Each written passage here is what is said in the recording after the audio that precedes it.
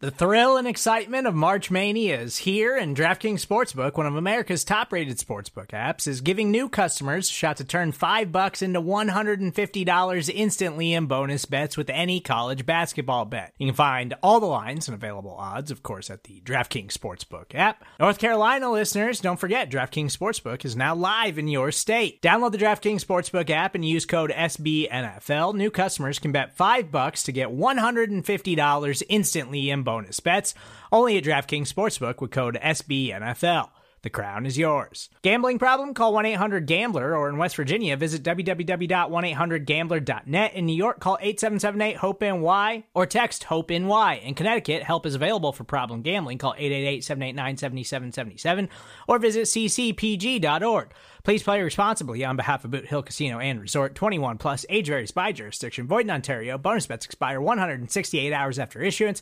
See dkng.com/bball for eligibility, deposit restrictions, terms, and responsible gaming resources.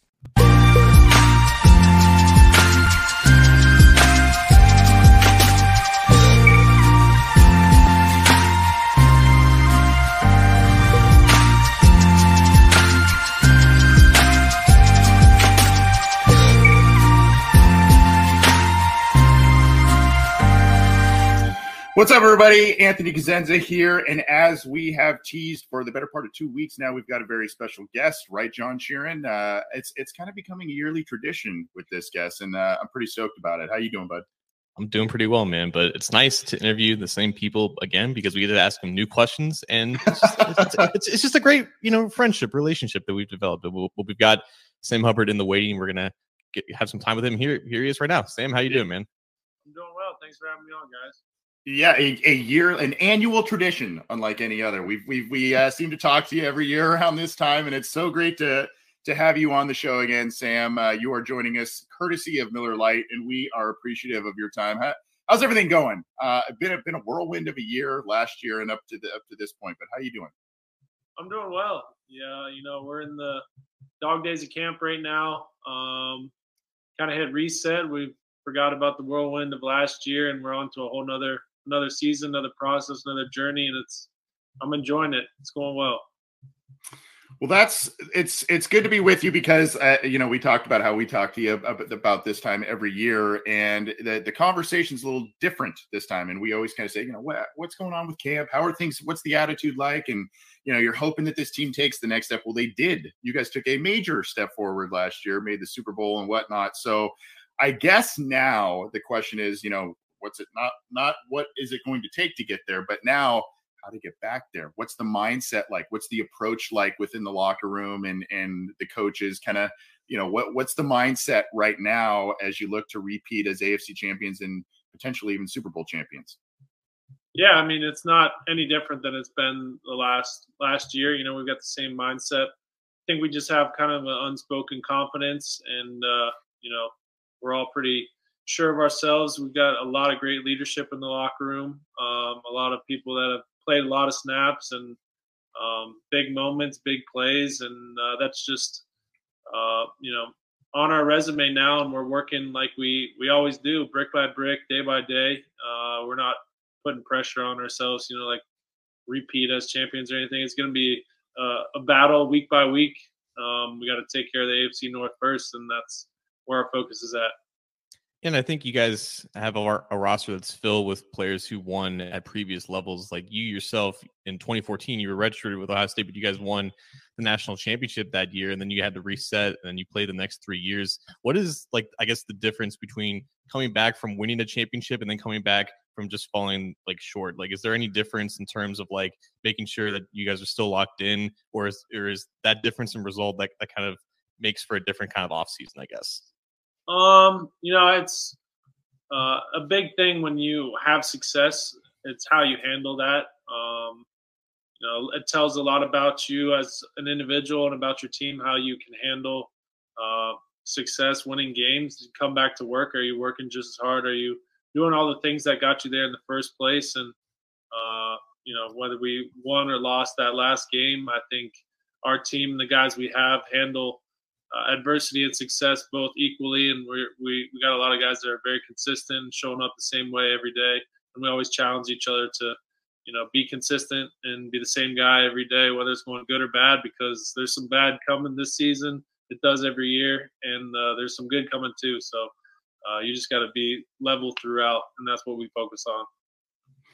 Talking with Bengals defensive end Sam Hubbard. Happy to be having him on our show once again. He is joining us courtesy of Miller Lite. We'll talk about what really cool thing Miller Lite's doing, by the way. We'll talk about that in just a few minutes there. But Sam, before we kind of talk about, how things have been looking at practice through the preseason and all of that, I want to take a step back, and I want to get your thoughts on the offseason. Not only what the Bengals did in the draft and free agency to address some things on their team, but also as you look around, I've kind of labeled this offseason as kind of keeping up with the Joneses, and the Bengals are the Joneses. It seems like the AFC North is trying to either emulate what the Bengals did last year or see that they've got a stacked roster and say, to get through the AFC, we got to go through the Bengals now.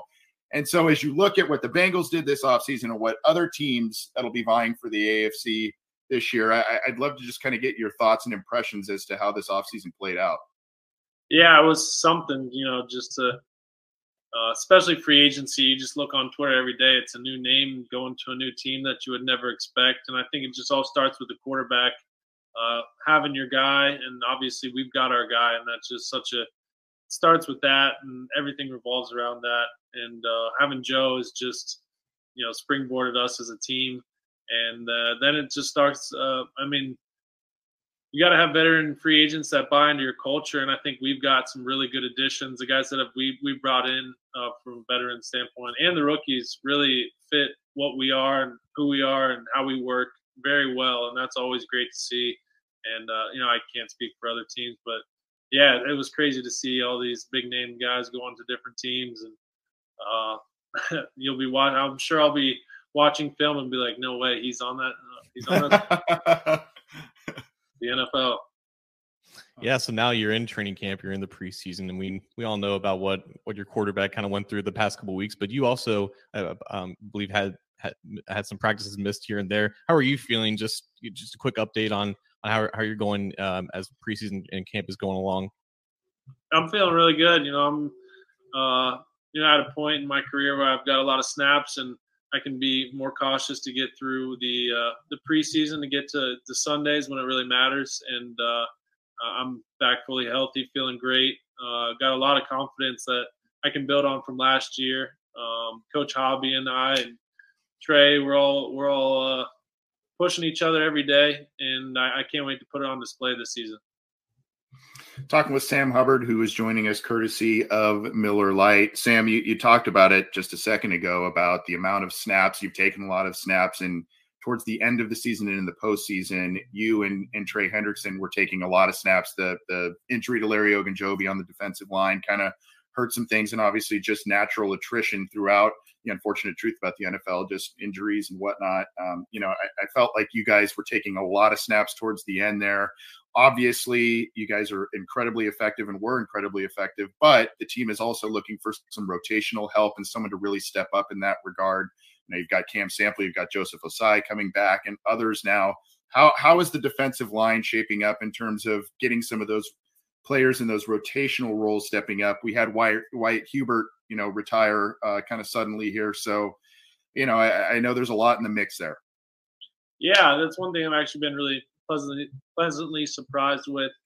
Cam Sample trained with me this offseason. He's looked incredible. I think he's going to have a great year. And having Joseph back healthy, he's getting better every day, getting more experience under his belt. We got some young guys on the inside. Jeffrey Gunter, Zach Carter, they impressed me. But like you said, we played probably too many snaps down the stretch. You really got to have that rotation going so guys can stay fresh throughout the year, because it's a long season. And having trust in what I've seen in those guys develop and the snaps that they're getting in the preseason, it's really going to help us down the stretch. I'm positive. Yeah, that's the great thing about the preseason. You get to see a lot of the guys who may not play as much in the regular season kind of show their stuff now in August. And like yourself and all the other starters, you're not really playing in the preseason anymore. But looking back when you were a rookie back in 2018, were there any things that you remember that you were like, oh, I was overthinking this, or I wasn't really playing like instinctually? Was there anything that you remember about like playing your first preseason games And have you had moments now as a vet where you've helped out maybe like a wide-eyed rookie like Cam Sample last year, maybe some guys this year? Yeah, I like to put things in perspective for those guys because, they look at me now like a veteran on a second contract with a lot of experience, and don't imagine that I was a rookie too. I told a couple guys of the rookies after their first preseason game who were a little down on themselves but played good. My only comment for my first preseason and NFL game was just on the ground too much. And it's just the speed of the game. Everyone's going to develop, and just helping those guys, not to put too much pressure on themselves and gain that confidence day by day by putting in the work is something I take pride in as a leader of the unit. Sam, with regards to the defense and how things are looking this year, are there? You've got Lou Anarumo now. It's his fourth year in the system. He's kind of got his guys and everything in place there. What kind of wrinkles or new things might the defense be working on? Might we see this year because of guys like Dax Hill and others in the fold? Is there something new, or is it kind of just going to be, hey, we were really effective in doing a lot of different things well last year. Let's kind of stick to what we know and what we do best. Yeah, I don't want to give anything away, but I think where we're at as a defense with Lou is we have over the years, so many of us have played together so long and have the continuity with Lou that we've had so many different situations and installs and defenses that we kind of perfected over the years that we don't necessarily always go to, but he has the confidence, and we, have the reps and experience that situations arise in the game throughout the season, that he has the confidence in us to go to something that we haven't necessarily practiced that calls for in a game that we weren't expecting or didn't scout. And we can really be flexible and adjust and do a variety of different things that the situation calls for, just because we have that continuity and time together that you can't really, create any other way. Yeah, this is a safe space, Sam. Like Dax is pretty good for Wolverine, right? Like he's pretty good. Yeah, I've been impressed with him. He's a good player. I like Dax a lot. But it's not like he's doing anything different than what he's doing like the entire offseason. It kind of seems like he's been kind of on point ever since he's got here. Yeah, he's handled himself like a pro. He's doing everything you can ask and hope for him.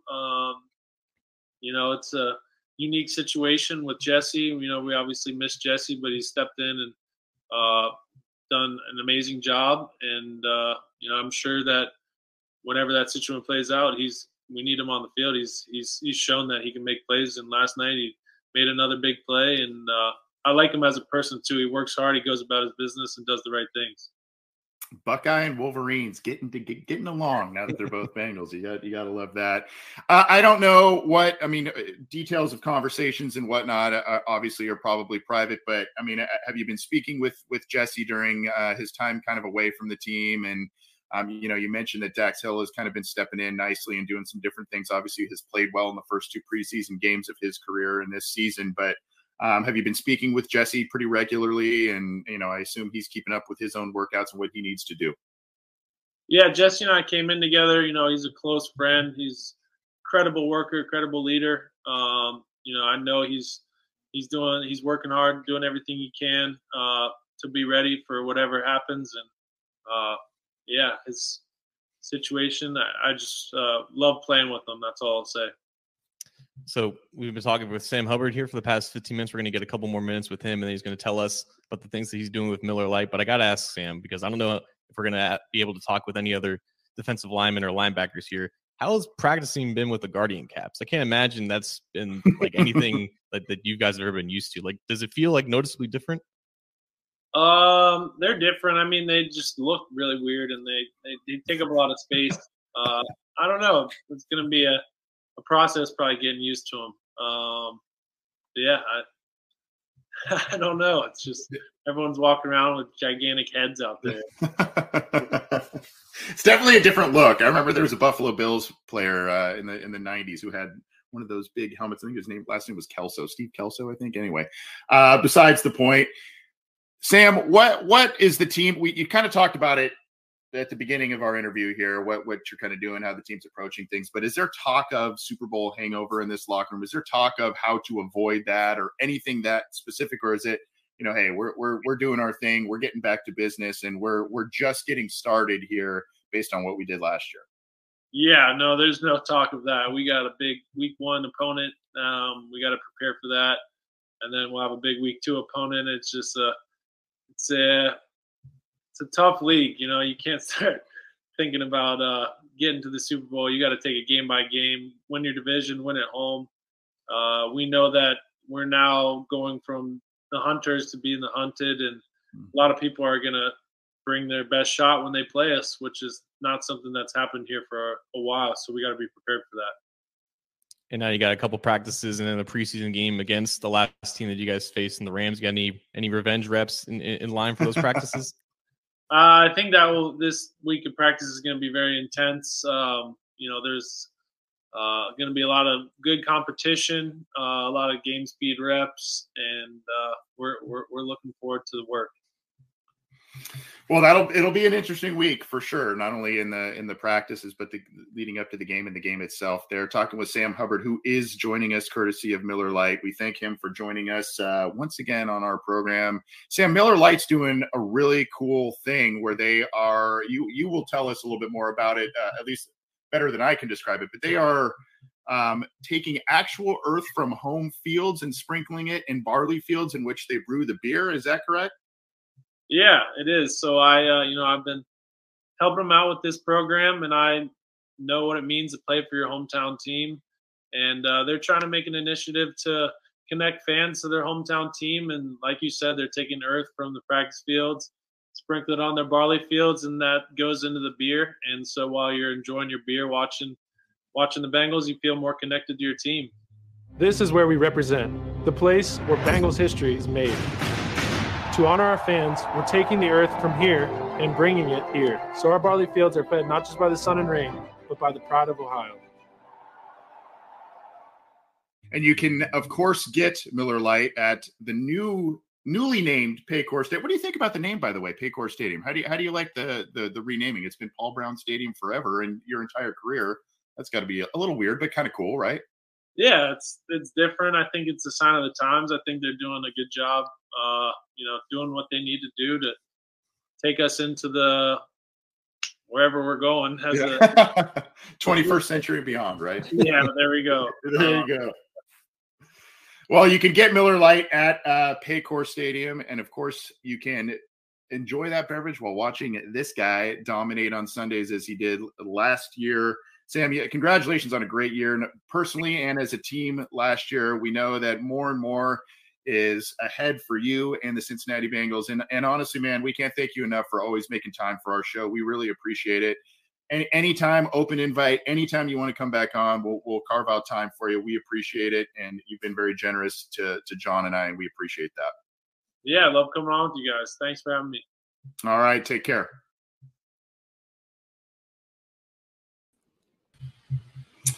All right, so that was Sam Hubbard, defensive end, kicking off the show. Orange and Black Insider. Hopefully you enjoyed hearing from him, talking about all kinds of different stuff, John. And, of course, thanks to the fine folks at Miller Lite. Enjoy that beverage responsibly, but you can get that, as we said, at Paycor Stadium, your local retailers, all that kind of stuff. So we thank them for the opportunity to speak with Sam. It's, like I said, it's kind of an annual tradition, unlike any other, my friend. Yeah, we're pals, man. It feels great.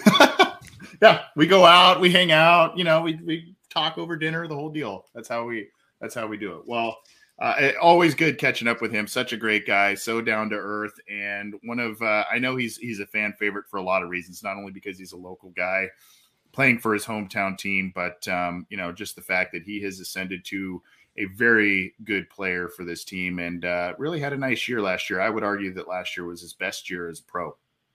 Yeah, and it helps that he has that guy in Trey Hendrickson kind of across from him, man. He had 3 years with Carl Lawson, then he gets Trey Hendrickson to command double teams, and for some guys, it takes a couple of years to really refine your entire skill set as a player and as a pass rusher. And with Hubbard, he just gets production, and I feel like that's what they value the most, that no matter what means necessary that it takes, like he finds his way to the ball, and that production on the field, it's coupled with just, I think, a solid leadership in the locker room too. So he's everything that we've said this multiple times. Sam Hubbard is like the quintessential like Bengal in their minds, like a guy from here, a guy who's really popular with the fans, but he carries himself in a great way, and it shows up on the field. Really well put. And what's totally cool is you could tell for a lot of reasons he was a guy that Marvin Lewis really liked. I could tell that was a Marvin Lewis pick. And even though it was in Marvin Lewis's last draft class, it's good to see that consistency and that growth from a rookie and through the Zach Taylor era. So really cool stuff. By the way, look at this one from Rob Duncan in the YouTube chat. The Roar at Paycor. I like that one. Has a nice ring to it there. So again, thanks to Sam Hubbard and Miller Lite for the opportunity to talk there. You heard him talk, John, about a player, and that player has made his reappearance. We no longer have to talk about the what ifs and whys and hows. Jesse Bates is at Paul Brown Stadium. Jesse Bates was on the rehab field on Wednesday in uniform, signed the franchise tag. Signed it a little earlier than I expected. I thought this was maybe going to go to the 11th hour right before the first game. Myself, John, were you surprised at the timing of it, or is this just about when you thought it would happen? And here he is. I feel like I'm with Joe Burrow in this because he was asked like the same question, and he said he wasn't surprised at him coming back, but he also didn't really know when that was going to happen. It was just, I feel like we all knew that he was eventually going to come back. We didn't think that he was actually going to sit out for the season and forfeit the $13 million that he's scheduled to make.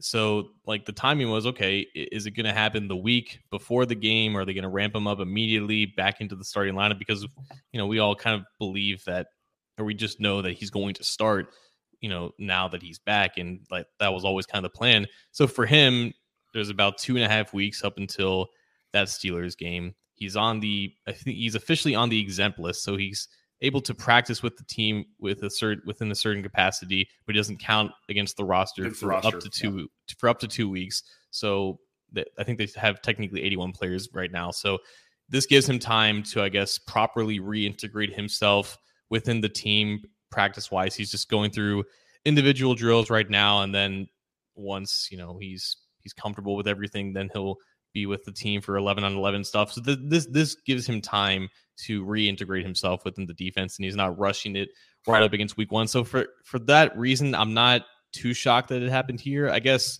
it's a little bit unfortunate that he's not able to, I guess, practice with the whole team against the Rams, because these are the game reps that they're really counting on, because the starters aren't playing in the preseason. So he's not a part of that. So it's a little bit late for that, but just for him being right for the season, it makes sense why he's back here now. It does make a lot of sense. And even though he's not getting those reps, which was a great point, he's back a little earlier than I would have anticipated, potentially getting into getting closer to that game shape, doing a little bit more on-field work or being around the team, all that kind of stuff that you like to see. So Jesse Bates is back, and corresponding move, Brandon Wilson placed on the PUP list. He was already on I believe the NFI PUP list as well. Essentially that move puts him out for the first 6 weeks, I think. It's 4 now.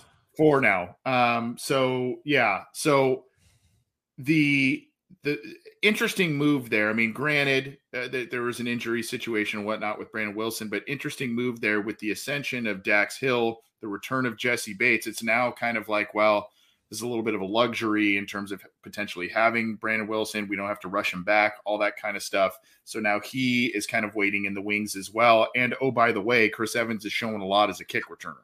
Yeah, I don't really know where Wilson fits with this team right now because, like I said, Evans, he looks like the part at a kick returner, and he was kind of showing signs last season leading up to the playoffs, and in the playoffs he was doing well in that role. And now you have a safety group that, like you said, is 3 deep with 3 high quality starters, including a rookie in Dax Hill. I don't think they're going to cut Michael Thomas because he's an absolute menace on special teams.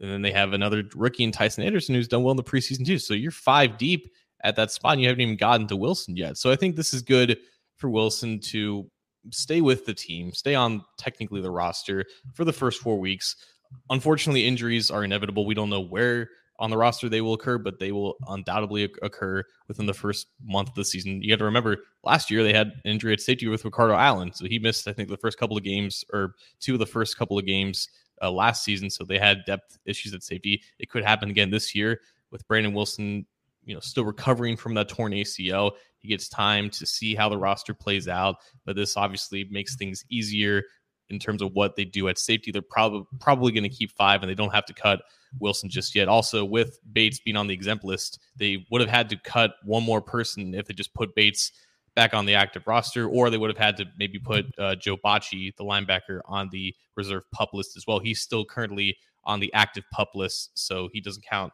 against the roster or anything. I don't know what the situation with that is either, because it seemed like he was doing okay in the early parts of training camp just on the rehab field, but he's not back yet. And with Clay Johnston and other guys at linebacker really stepping up the preseason, I do wonder what the deal is with him, if he's going to return in time to make a stake at the roster. Clay Johnston, Mr. 20 tackles and a sack on Sunday. Interesting article here, and I guess I could share this, but I will. I want people to go click the link. I won't share the whole thing because I definitely want this great beat writer to give some credit. So here's the link. Go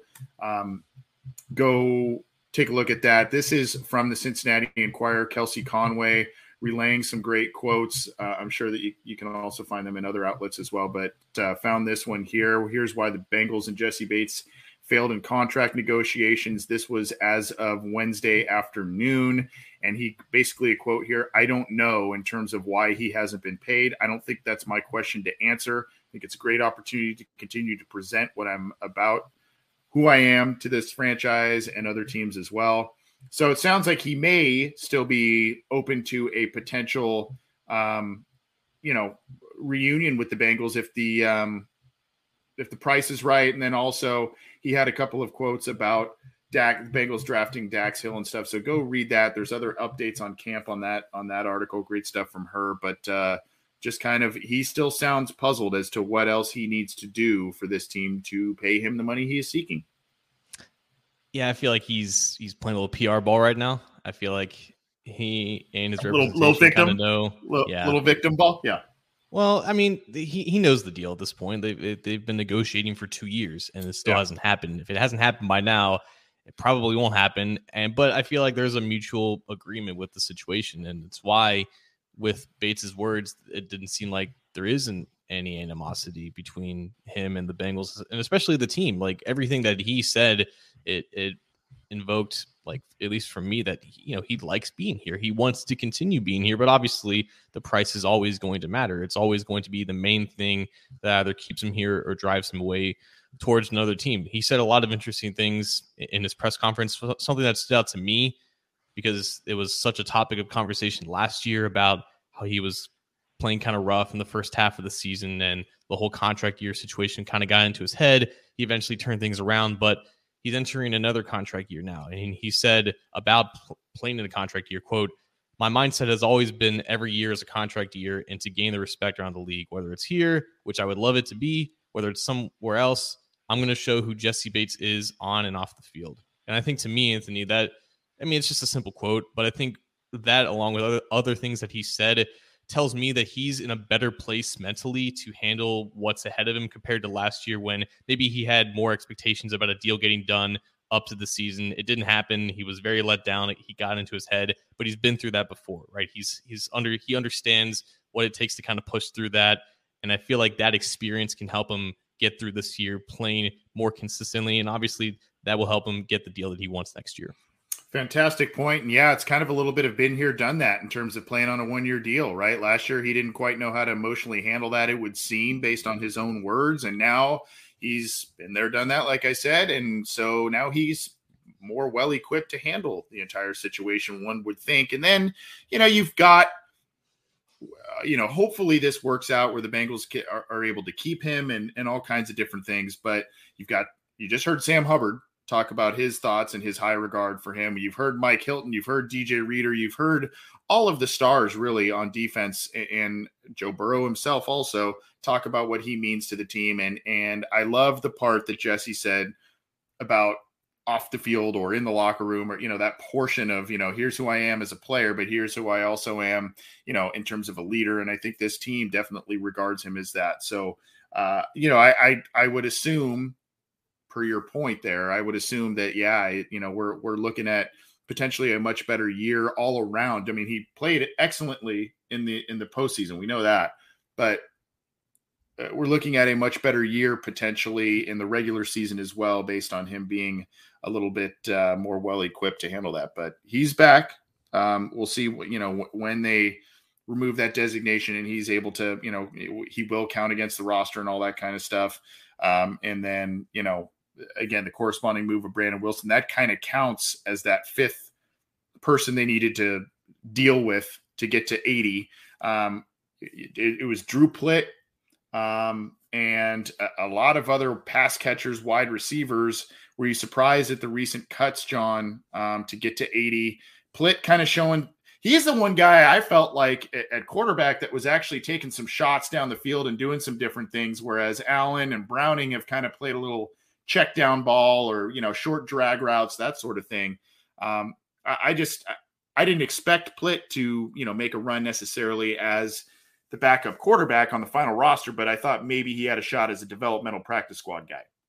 Maybe he still is, at least someplace else, because, I mean, if you're Drew Plitt, what else do you have to lose? You might as well sling it down to Kendrick Pryor and see what he could do. And that's exactly what happened against the Cardinals. But yeah, for him, it was all about just putting quality tape out there, because if he didn't stay with the Bengals on the practice squad, he now has a chance to latch on to 31 other teams. Whether that actually happens or not remains to be seen. It's a long season ahead. It's still 2 weeks or 3 weeks until the season starts. So injuries could happen. He's definitely out there. As far as the other cuts, I think you had Javion Hiley. He was cut. Jack Sorensen, another receiver, he was cut. So that really leads this 2-player race for maybe a roster spot that might not even exist. And that's at wide receiver. It could be that wide receiver 7 spot if they are so inclined to keep 7 between Kwame Lassiter II and Kendrick Pryor. And Lassiter had a great game on Sunday, just like Pryor had a great game back in week 1 against the Cardinals. It really does feel like it's neck and neck. And now you have one final preseason game to give both those guys, I'm assuming, at least 5 or 6 targets each, just to see what more can they do. Because at this point, like the top 6 seems to be set. You have Trent Taylor doing everything as a receiver and still, doing stuff as a punt returner. Stanley Morgan and Mike Thomas have done great on special teams. They're not going anywhere. There doesn't seem to be a case for either Lassiter or Pryor to push into that wide receiver 6 spot. So now it's just about what can they do as receivers, as depth pieces, to convince the team to keep 7 receivers. And maybe they do keep 7 receivers anyways, because they don't see any other position where they want to go heavy, and they would rather do so at receiver. But yeah, getting rid of or waiving Sorensen and Hiley just makes more room for those guys to really just have a classic battling out on the Saturday against the Rams. Yeah, for basically 1 or maybe 2 spots on the roster available at the wide receiver position, you've got 4 guys gunning for him, right? I mean, it's Morgan, it's Thomas, it's Taylor and Irwin. I mean, those are the 4 names really that are kind of gunning there. So we'll see exactly what happens and what shakes out there. We did get, just for one other update, we did get a question from Tom Freeman. Is the offensive line healthy? And I do have a tweet to share from Kelsey Conway that she put out earlier this week. And if you look at this was the starting line today in practice against, today being Wednesday, against the Rams. So you look at that and you say, I think they're pretty healthy. I think they've got who they want out there. Volson is the guy who's got the left guard snaps. We'll probably talk a little bit more about that as we run down the Giants game. But to the question from Tom there, as of Wednesday, that was your starting lineup. So you've got the big 3 additions in there. And there was, I don't know if you want to call it a damning clip that our buddy Joe Goodberry put out there from Aaron Donald getting underneath Alex Kappa there. Of course, Kappa having limited practice time and whatnot, but looks like he really got in there. But Karras came to the rescue as well for the help out with the double team, it would seem. But as of right now, John, it looks like the offensive line is a bit kind of like full go at this point. Right now, it's just a matter of what do they do at left guard. Yeah, and they would much rather have the starting five healthy compared to the depth being banged up. And unfortunately, the latter is true because you still have Isaiah Prince dealing with the biceps injury. Lamont Gaylord, he, I think, suffered a calf injury against the Giants, and he didn't practice. Jackson Carman returned off of I guess the COVID list doesn't really exist anymore, but he was back at practice after dealing with COVID in the past week. So everything else I think is fine. Ben Brown is on IR, so they have enough bodies to get through this one last week of practice and preseason. And like you said, like that starting five for the first time is out there, full participation in 11s. You had Alex Kappa and Lyle Collins kind of ramp up to get to this point. But like you said, no one really knew what was going on at left guard until Jackson Carman unfortunately didn't play so well against the Cardinals. And now it's been Cordell Volson ever since. And so he got the starting reps against the Rams today. As we're recording this Wednesday, he'll get them tomorrow on Thursday. And I'm interested to see if he actually starts on Saturday, because if they like what they see from him this week in practice, like obviously he could use more reps. But if they deem him to be ahead of Jackson Carman in that battle, I do wonder if he plays at all or how much he does play in case they want to preserve him. At some point, they have to announce who the winner of that battle is just to get continuity officially with that starting five. But I do think the fact that they're giving him all the starting reps this week against the Rams and, again, what they're deeming to be like their final tune-up before the season, I do think that's telling that that's the direction that they're going with. And for that reason, I am curious as to how long or how much Cordell Volson plays at all on Saturday. Yeah, and obviously the practice being against, an actual other opponent rather than your own team, that's kind of telling a little bit as well. But again, it could be that Carmen's kind of ramping back up, and I don't know. It's obviously a big battle, and we'll talk about that more in just a second, as well as what we saw from the Bengals against the Giants and what we want to see, who we're watching, etc. with the Rams. Before we do, just want to remind folks, number one, to subscribe to the Cincy Jungle podcast channel through your favorite audio streamer. We are on all of the major ones: iTunes, Stitcher, Spotify, Google Podcasts, iHeartRadio. We are on all of the major ones. And of course, if you like the video format, you can always join us live through our YouTube channel. You got to subscribe by clicking the icon down beneath John and that Cincy Jungle logo at the bottom there. Click that, hit subscribe, and click the bell to be notified when we go live, when new content is available. You'll be notified about that. And of course, if you like our specific videos, if you watch it, even if you don't subscribe, give us a thumbs up. We appreciate that. And of course, leave a rating on the audio side. We appreciate all of that. And can't forget the Cincy Jungle Facebook page. If you're a Facebook fiend and you like to watch us on Facebook as well as the others on our great channel, you can like the Cincy Jungle Facebook page to catch our show, to catch Talking Football with Bengal Jim and Friends, and of course Coach Speak and Chalk Talk. Gotta subscribe and like all of the places. We appreciate the support. John, what'd you think about what we saw Sunday night against the Giants? There were things to me that were pretty encouraging. I felt pretty good that the Bengals were up at half, given the fact that the Giants were playing their ones for a little while there. They had their starting quarterback in there, or presumed starting quarterback in there. They had a lot of other familiar faces in there that should get a lot of snaps for them. And the Bengals were playing largely backups, rotational players throughout the entire game. I mean, almost everyone was a backup rotational player at this point. And the fact that they went into halftime leading, you felt pretty good about that. Overall, still kind of sloppy, missed passes from the backup quarterbacks, some other issues that were kind of plaguing the team. Some good, some bad. I guess that's part and parcel of preseason game number 2, especially when you're not playing a lot of starters. Yeah, I'm longing for that clean, perfect preseason game. I still have yet to see it in my 26 years on Earth, but it'll come eventually. Mm-hmm. Yeah, I think obviously everyone was looking at Volson and the offensive line in general. Deontay Smith got flagged for 3 holding penalties. I feel like only one was legitimate. I watched one back 3 times and I was looking for the hold. I never really saw it, but he got dinged up for whatever reason. But I felt like him and Hakeem Adeniji played better, or at least Adeniji played better than he did against Arizona. Smith made his preseason debut after not playing against the Cardinals initially. So you had solid performance at tackle. Adeniji played the whole game next to Volson, who also played the whole game. and he doubled his snaps after playing 34 against the Cardinals. He played 67, his jersey number, against the Giants. And I think the takeaway there is that when the more you play, unfortunately for a rookie, the wider the spectrum of quality of play that you're going to see. So against the Cardinals, he was mostly consistent. There wasn't a lot of negative reps.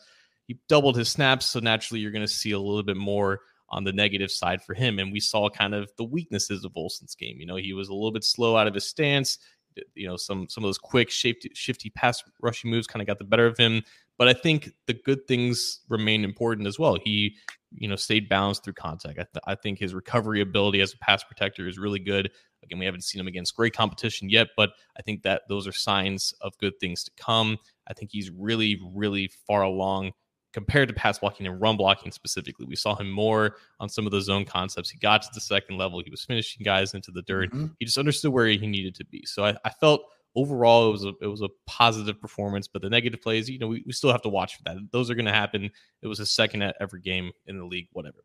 On the other side of the ball, obviously Dax Hill, like what else is there left to say? Like he just makes plays. He's good, man. He looks good. There's 3 plays consecutively on the first drive. He made a cover stop on a hitch route that forced a 3rd and 4. Then he, at the linebacker alignment, he recognized a flat route, clicked and closed, got a shoestring tackle, and on the 4th down stop, it was Joseph Asai broke through first, but then it was Hill on a slot blitz that kind of ran right behind him. It was in on the tackle. The next drive, Tyce Anderson is up against another rookie tight end, Daniel Bellinger. Bellinger drops it. Hill in the free safety alignment. He's reading the entire play. Again, click and close, get downhill, recognize what's happening.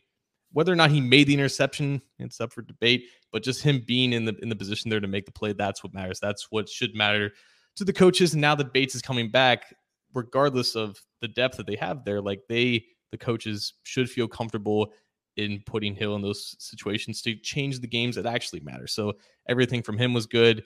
And then Anthony, I was really impressed and surprised with some of the unknowns at defensive line that we haven't really talked about. Raymond Johnson III, who doesn't really look like a traditional edge. He's more like that Wallace Skillberry build. He looked really good penetrating it with some of those pass rushing moves, and he was lined up inside. He was lined up outside. I think he had the best pass rushing performance out of any Bengals defensive lineman, even with Jeff Gunter getting all the love. Cam Sample played really well. Dominique Davis even had some push in the pocket there in the interior. So I think you have battles at defensive line who makes the practice squad. Clay Johnson, like you said, he was active with 20 tackles. So it was a lot more to like, I felt like, on the defensive side of the ball, while the offensive line was still kind of finding its footing. Good assessment. With Volson, I like what you said about the recovery aspect, because we have seen him either get initially beat or just kind of have a bad rep, but somehow he still is able to kind of stay in there, maintain, and not have it be an absolutely devastating play. Now, obviously, there are some facets to this game against the Giants where, those who totally subscribe to PFF and subscribe to their ratings, they would look at his overall score. I think his overall score was 26, or his pass blocking score was 20. I mean, it was in the 20s, something like that. And you would say, wow, that's a pretty horrible performance by those metrics. But then when you look at it, you see some of the things you pointed out. I don't think the performance was that bad, at least not indicative of the score that PFF gave him. So they're again, still a little bit of a work in progress, but there are some things to like. I did see the second level blocking that you mentioned as well. A lot of different things. And what I liked just in general, John, and I guess these are the small things that you have to kind of look for and cling to in the preseason, but on defense, it just, even if they were not making the plays, there was a lot of activity. There was a lot of seemingly at least knowing where to be, being around the ball.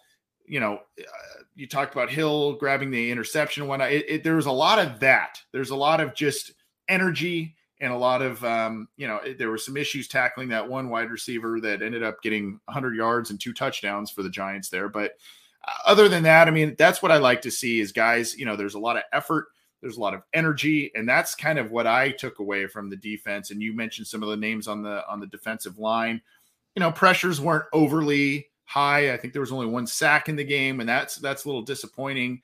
But there were some things that you could take away from some of the names that you mentioned. You could say, hey, maybe there's a little bit of clay to mold here. 100%.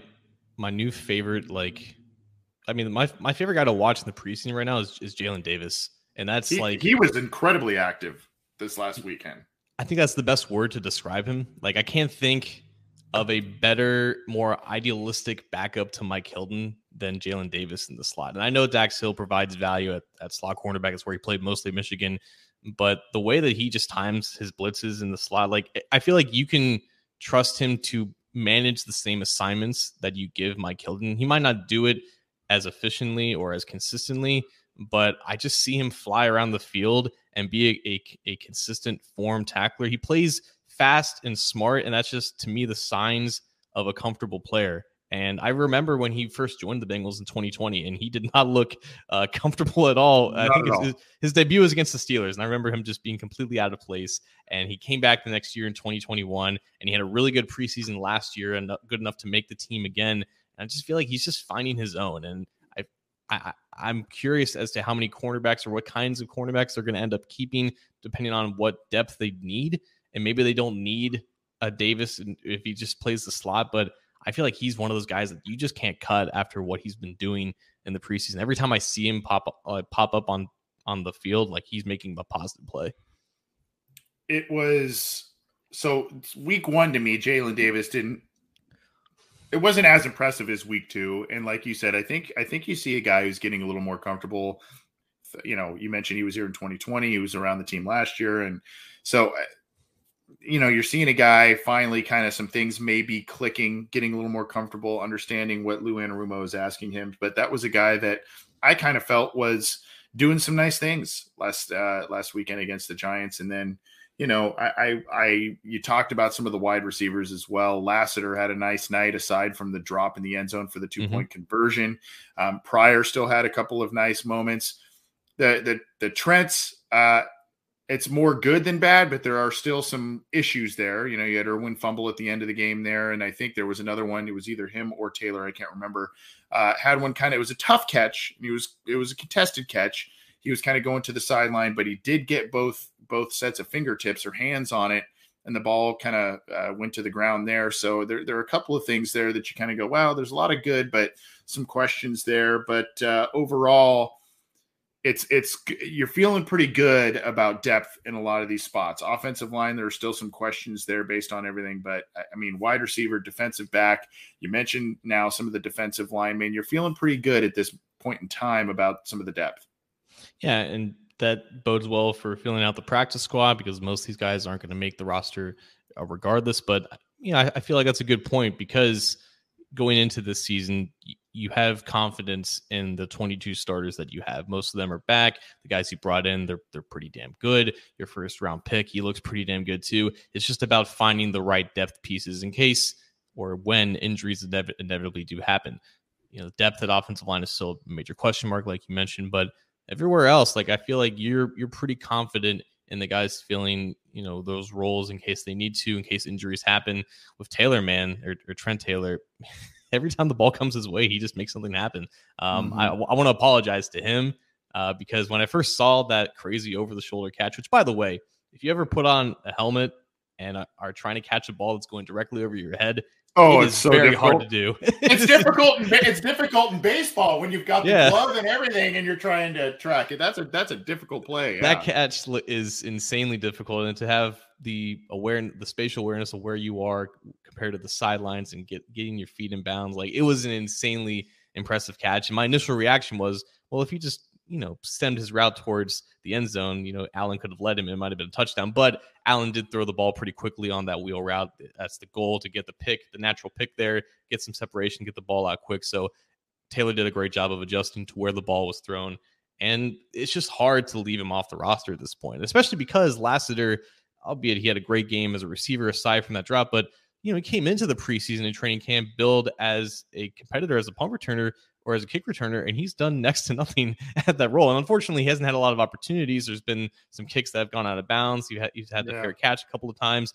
But, you know, the opportunities come, and if you don't make the most of them, regardless of the other circumstances, the coaches really aren't going to give you the benefit of the doubt, especially because they know what they have in Trent Taylor. So, you know, he's done the bare minimum, but just enough as a punt returner to remain in that role.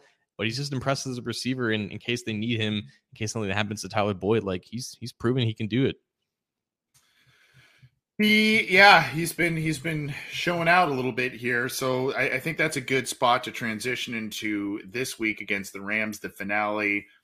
Preseason's a lot different than it was just about 3 years ago, I guess, before COVID and before the change, the cut down of a game and everything in the preseason. Usually there was this, in the 4 games, there was a little bit of time for the starters in week 1, a little more in week 2. Week 3 was the dress rehearsal, so to speak. And then basically nobody played in week 4. It was all about, how you're going to fill out that roster. Obviously different now with the 3-game preseason schedule. And then, of course, the Bengals just haven't been playing their starters.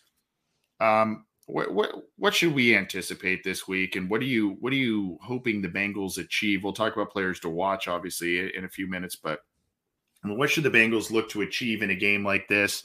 I think it's being billed as the Super Bowl rematch, but it's like, I just don't think there's going to be a lot of starters playing in general for either team. But I don't know. What are some of the goals and the takeaways that you're looking for this week as the Bengals host the Rams?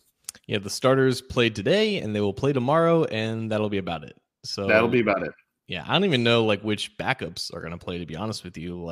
At this point, and I'm a proponent of rookies should get a lot of reps in the preseason, but I don't know what more Jack Hill has to do at this point. I feel like, considering the fact that he's earned a significant role to begin the season as just a do-it-all defensive player, I don't really think that you should play him at that much or at all against the Rams at this point. For me, I want to see who separates themselves at defensive line. You have 15 guys still on the roster. 14 of them are healthy, now not counting Khalid Kareem, who unfortunately re-injured his hamstring against the Giants. So we don't know if he's going to play, but if he can play, he probably should, because Cam Sample's doing some good things. Jeff Gunter, he's flashed a few times.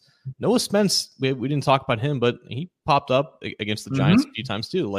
Spence and Johnson off the edge and Davis inside. These are guys that we haven't talked about at all this offseason, because it doesn't seem like that they have a real legitimate chance at making the roster. But sticking onto the practice squad in case injuries do happen, you have to activate some guys off the practice squad. I want to see these guys get one more chance to really separate themselves from each other. Can Johnson build off of that performance against New York? Can Jeff Gunter, shine again in Paycor Stadium? Cam Sample, he's looked like a completely different player to me. He's looked more athletic in space. He's looked more explosive off the edge. We just heard from Sam Hubbard that he was training with him, working out with him, and I'm inclined to believe that he's going to be a little bit better. So we don't know how many they're going to keep there. We're guessing the number is about 10, but it could be 6 edge defenders, including the likes of Sample and Gunter.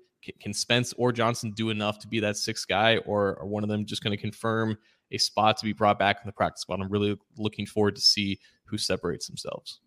That's a good point there. Of course, I'm looking continue to look at the secondary there based on who will play. I'm with you. I think Dax Hill needs to play very limited, if at all. At this point, it's you have Bates back now. You're going to have him. Let's kind of get all hands on deck, so to speak.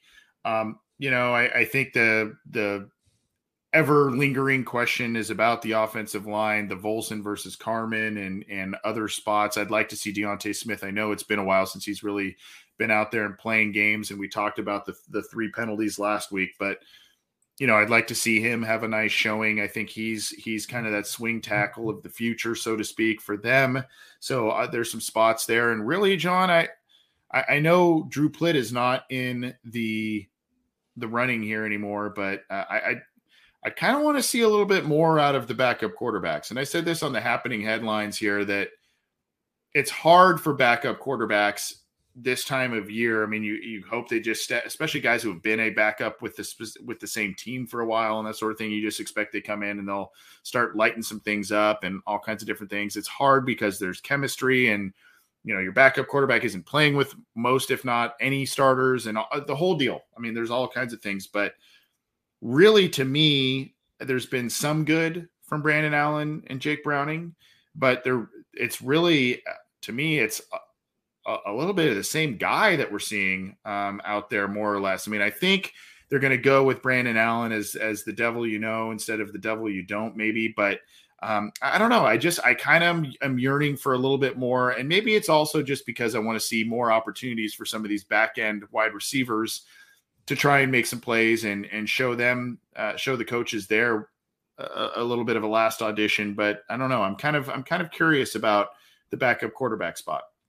It's a good question because everything that we've heard about Brandon Allen, like we don't know a lot about him, but every time he gets brought up as to, oh, why is this guy still here? We always hear about his relationship with Burrow, and he's been with the team since Burrow was a rookie during the 2020 offseason. I think he was signed as like an emergency addition at quarterback in August of that year, and he's stuck with the team ever since. So they've developed chemistry, a relationship that, you know, teams still value between your starter and your backup.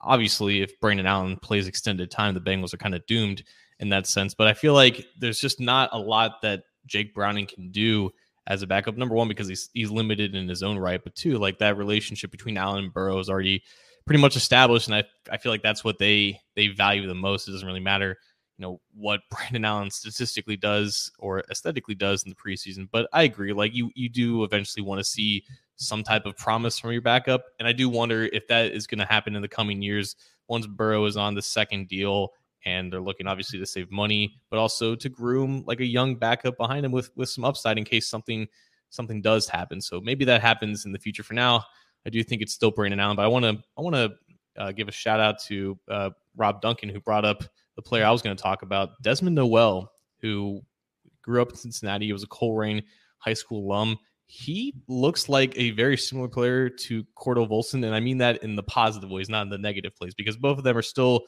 a little rough around the edges in pass pro, but Noel's really fun to watch too when you're watching the offensive line. He got an opportunity to play with, I believe, the backups on Sunday when Lamont Gaylord unfortunately injured his calf. He came in at right guard, and in the run game, man, like he gets after it, and just like Volson, he just plays into the whistle. I saw him on the ground in a positive way, like always finishing blocks, but he just has that natural tendency to him. And, you know, I feel like he showed out against the Cardinals too, when he was working with Ben Brown and Volson with that second team. So he's gotten opportunities this year. And I think he was like the main backup at right guard today at practice. So he was, right now he might be like the 10th offensive lineman if they're going to go 10, but I don't think they're going to go that much. And even if they do, Noel might not be that guy, but I think he's definitely earned a chance to stick around the practice squad. And for a Cincinnati kid getting a paycheck every week to play for your hometown team, that's got to be pretty cool. That's pretty sweet. Yeah, that's pretty sweet. Yeah, you took the words out of my mouth that he got time with the twos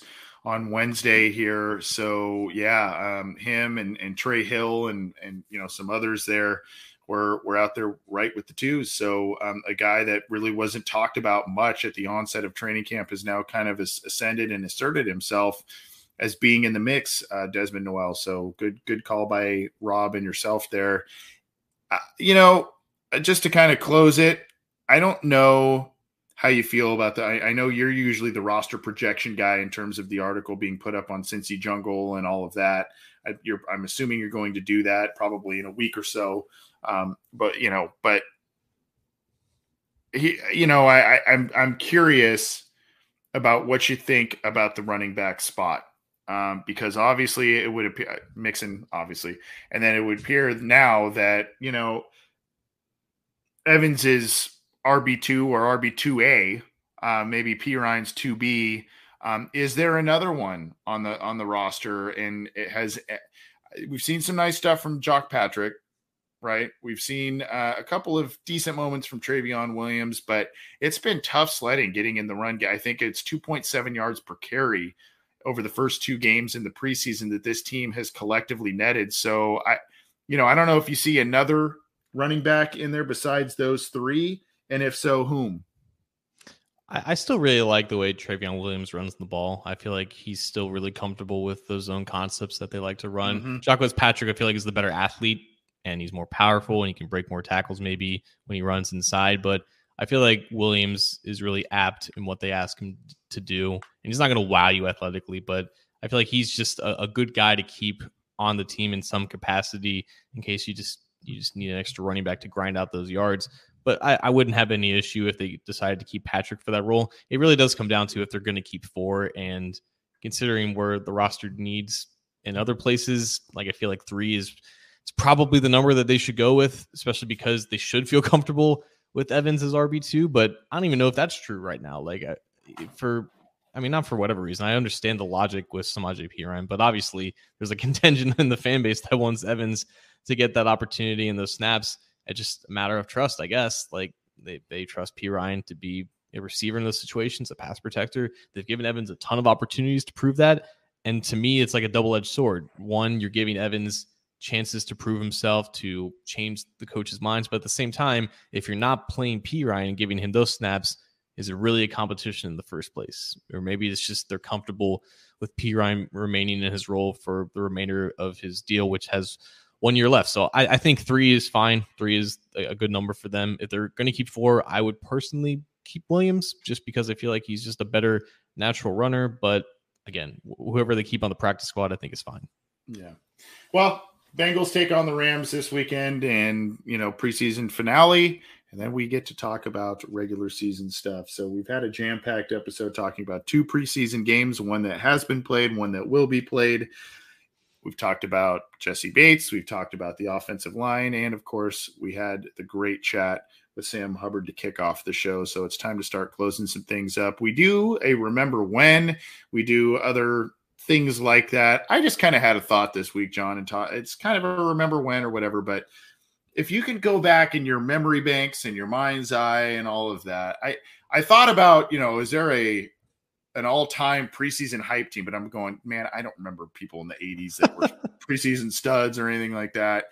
But if go back a little bit, and if you can, who were remind us of some of the names that come to your mind that were preseason all-stars that maybe they translated it into a nice NFL career, but more often than not, it doesn't end up working that way. What are some of the names that come to your mind when you're thinking about Bengals preseason all-stars? Well, he wasn't an all-star in any capacity other than the moment, but shout out to Matt Scott for one of the greatest viral moments in Oh, man, I forgot about that one. Wow. Had to give him an honorable mention in there. Puke Gate, right? Yep. Oh, man, I forgot about that one.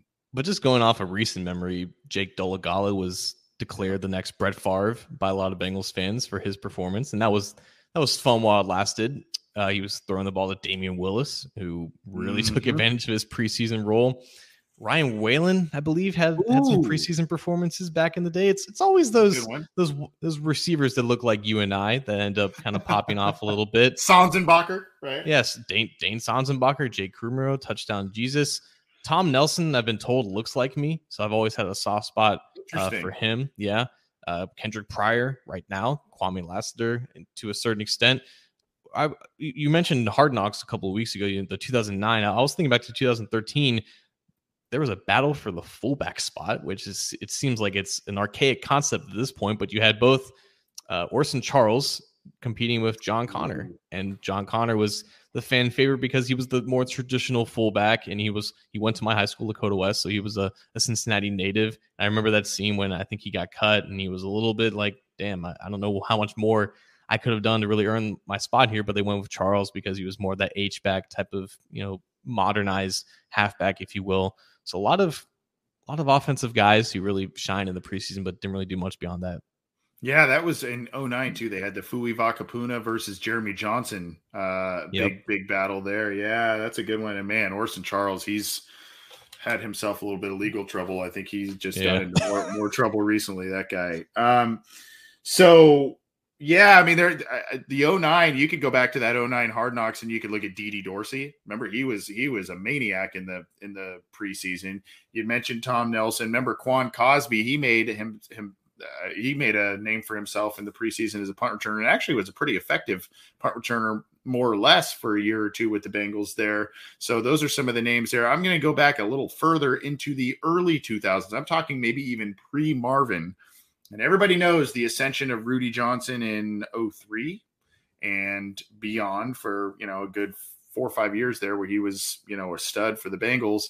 But he, for a while, when they had Corey Dillon, we're talking like 2001, 2002, Rudy was fighting off or attempting to fight off another running back, Curtis Keaton, another running back that was doing some things in the preseason. And there was always, well, who are they going to keep, Keaton or Rudy? And they ended up, kind of keeping Rudy Johnson. And obviously that paid off very well for them. But that was another guy that I remember going in the way back machine. You see Andrew Seiler, good one here. Alex Erickson, how could we forget him? He made a name for himself in the in the preseason as well. So he was a guy that you just couldn't get rid of either for a little while there. So yeah, it's fun kind of reminiscing about some of these names. Obviously, it's easier to talk about the ones over the past couple of years, the ones on Hard Knocks that were high profiled, but I can't really remember a lot from the 90s or 80s in terms of preseason guys. I mean, I remember, you can go back again to Hard Knocks. What was it? John Skelton was one of the quarterbacks for the Bengals and doing some things. And of course, you had Jordan Palmer in there doing some things with the Run P app and playing ball and all kinds of different things. So a lot of different players have shined for the Bengals, some of which ended up paying off. And by the way, Rudy he did have a good preseason, and it ended up paying off. But so just kind of taking a stroll down memory lane a little bit and talking about some of these guys, and then you go, who ended up panning out, who didn't. It's cool to see him make the team and do things, but when they have that preseason hype and they're doing all these different things that you're like, hey, this guy could play tomorrow against the Steelers. And then you see things in the regular season, you go, yeah, it's a little different regular season versus the preseason. What was the nickname of the like the 1970s like Rams pass rushers? It was didn't they have like a nickname? It was like the fearsome foursome, or yeah, I know who you're talking about. Whatever their name was, they do not compete with a they do not compete with a quartet of Chris Smith, Darius Hodge, Marcus Hunt, and Deshaun Williams. That front four can get you 80 sacks in Deshaun Williams. That's another one. Williams. That was the fearsome foursome. Deacon Jones, Merlin Olsen. Yeah, a lot of big names there. That was a good one. Well, just a little stroll down preseason memory lane now that 2022 preseason is coming to an end. But let's drop the mic and get out of here. We've gone a little long here, John, in a jam-packed episode, a lot of fun stuff. What do you got for us on our way out? Yeah, shout out to the best rookie quarterback in the NFL, 10 for 13 with 143 yards and a completion percentage over expectation of 13.5% against the New York Football Jets. The guy who proves me wrong every single week, Desmond Ridder. At this point, I kind of feel like the Bearcats offensive coordinator might have limited him because he looks really good for being a rookie and for being an imperfect quarterback in college. And I'm so happy to, kind of eat crow and be proven wrong every single time that I see him do well. Again, like I think he's a solid quarterback. I had some doubts about him coming out of UC, but man, he looks pretty good with the Falcons, and I love watching him play now. It really is nice to see a Bearcat quarterback do well. Yeah, I watched a little bit of that game. The first game, I was like, there's some hit and miss there with Ridder for me. In this second game, it was a lot more crisp. He was a lot more decisive with some throws that I saw, and there was one as they were getting towards the red zone that he put across the middle of the field that was a very nice throw, very crisp throw. So yeah, I was pretty impressed with him. I'm just gonna remind folks once again, we are still representing the Pollock Family Foundation. David Pollock joined us a few weeks back. We have not raised what I would have hoped, and so we are going to keep hammering you all to please donate. This is going to be a long play here in terms of getting donations to the Pollock Family Foundation. In case you are unaware, the Pollock Family Foundation does a lot of cool work. It is largely based in Georgia and the Atlanta area. They work with the Atlanta Children's Hospital. They do a lot of community work there. They do work with at-risk mothers, at-risk children, and obviously work with families as well for nutritional information, trying to, put an end to childhood diabetes and all kinds of different things. So they do a lot of cool stuff. We've raised some money.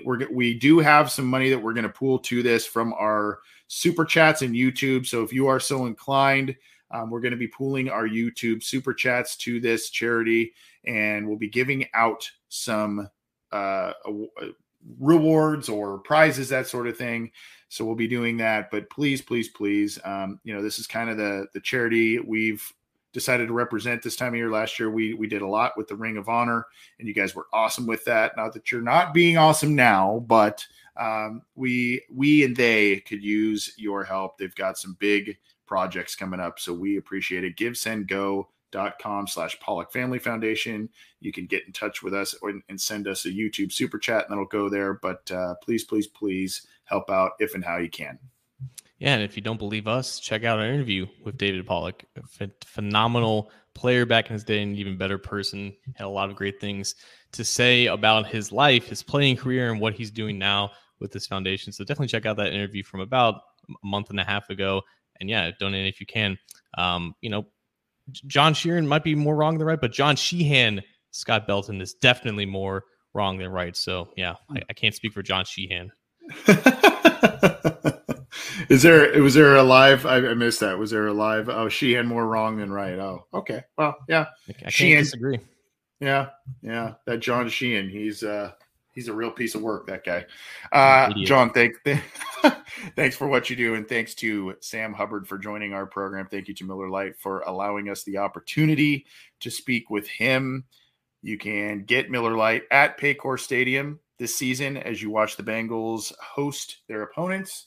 And, of course, you can get Miller Lite at your local retailers. Drink responsibly and enjoy. John, have a great rest of your week. We'll be back with more stuff throughout the week, as well as the others on the Cincy Jungle podcast channel. Keep it to your favorite audio streamer. Keep it to YouTube. Keep it to the Cincy Jungle Facebook page and cincyjungle.com for all your news, opinions, analysis, preseason coverage, regular season coverage.